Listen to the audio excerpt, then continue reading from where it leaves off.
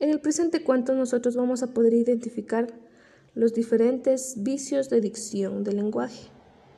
Nuestro cuento tiene como título Como un suspiro. Elena, una joven como muchas, con ilusiones, sueños y un gran futuro, y por sobre todo lleno de vida por delante. Pues en su vientre como una flor florecía el milagro más grande que Dios podría encargar a un mortal.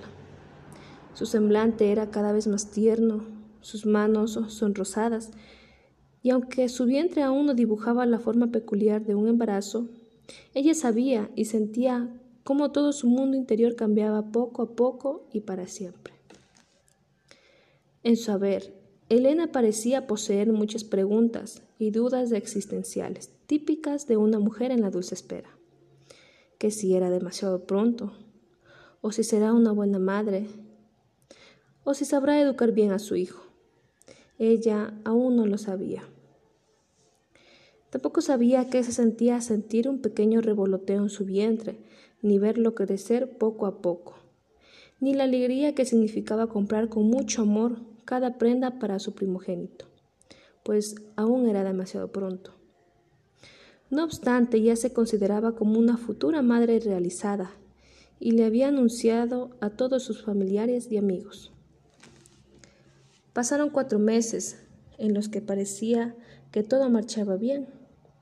Ella se sentía como la mujer más feliz del mundo, sin importar los estragos de los primeros meses. Llegó el día en que iba a conocer con ansia de su bebé mediante una ecografía, y así poder verle con sus propios ojos. Pero al despertar, su felicidad se esfumaría de un solo golpe.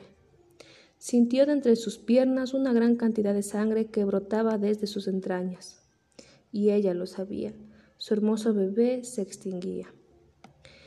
En la sala de urgencias, los doctores solo retiraron los restos que reposaban en su ser, pues el corazón de su pequeño se había detenido y no había nada que hacer.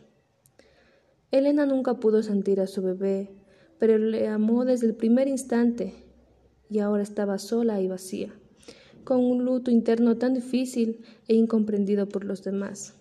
Que era joven, le decía, que por algo pasan las cosas, o que no fue su hora de ser madre, le repetía.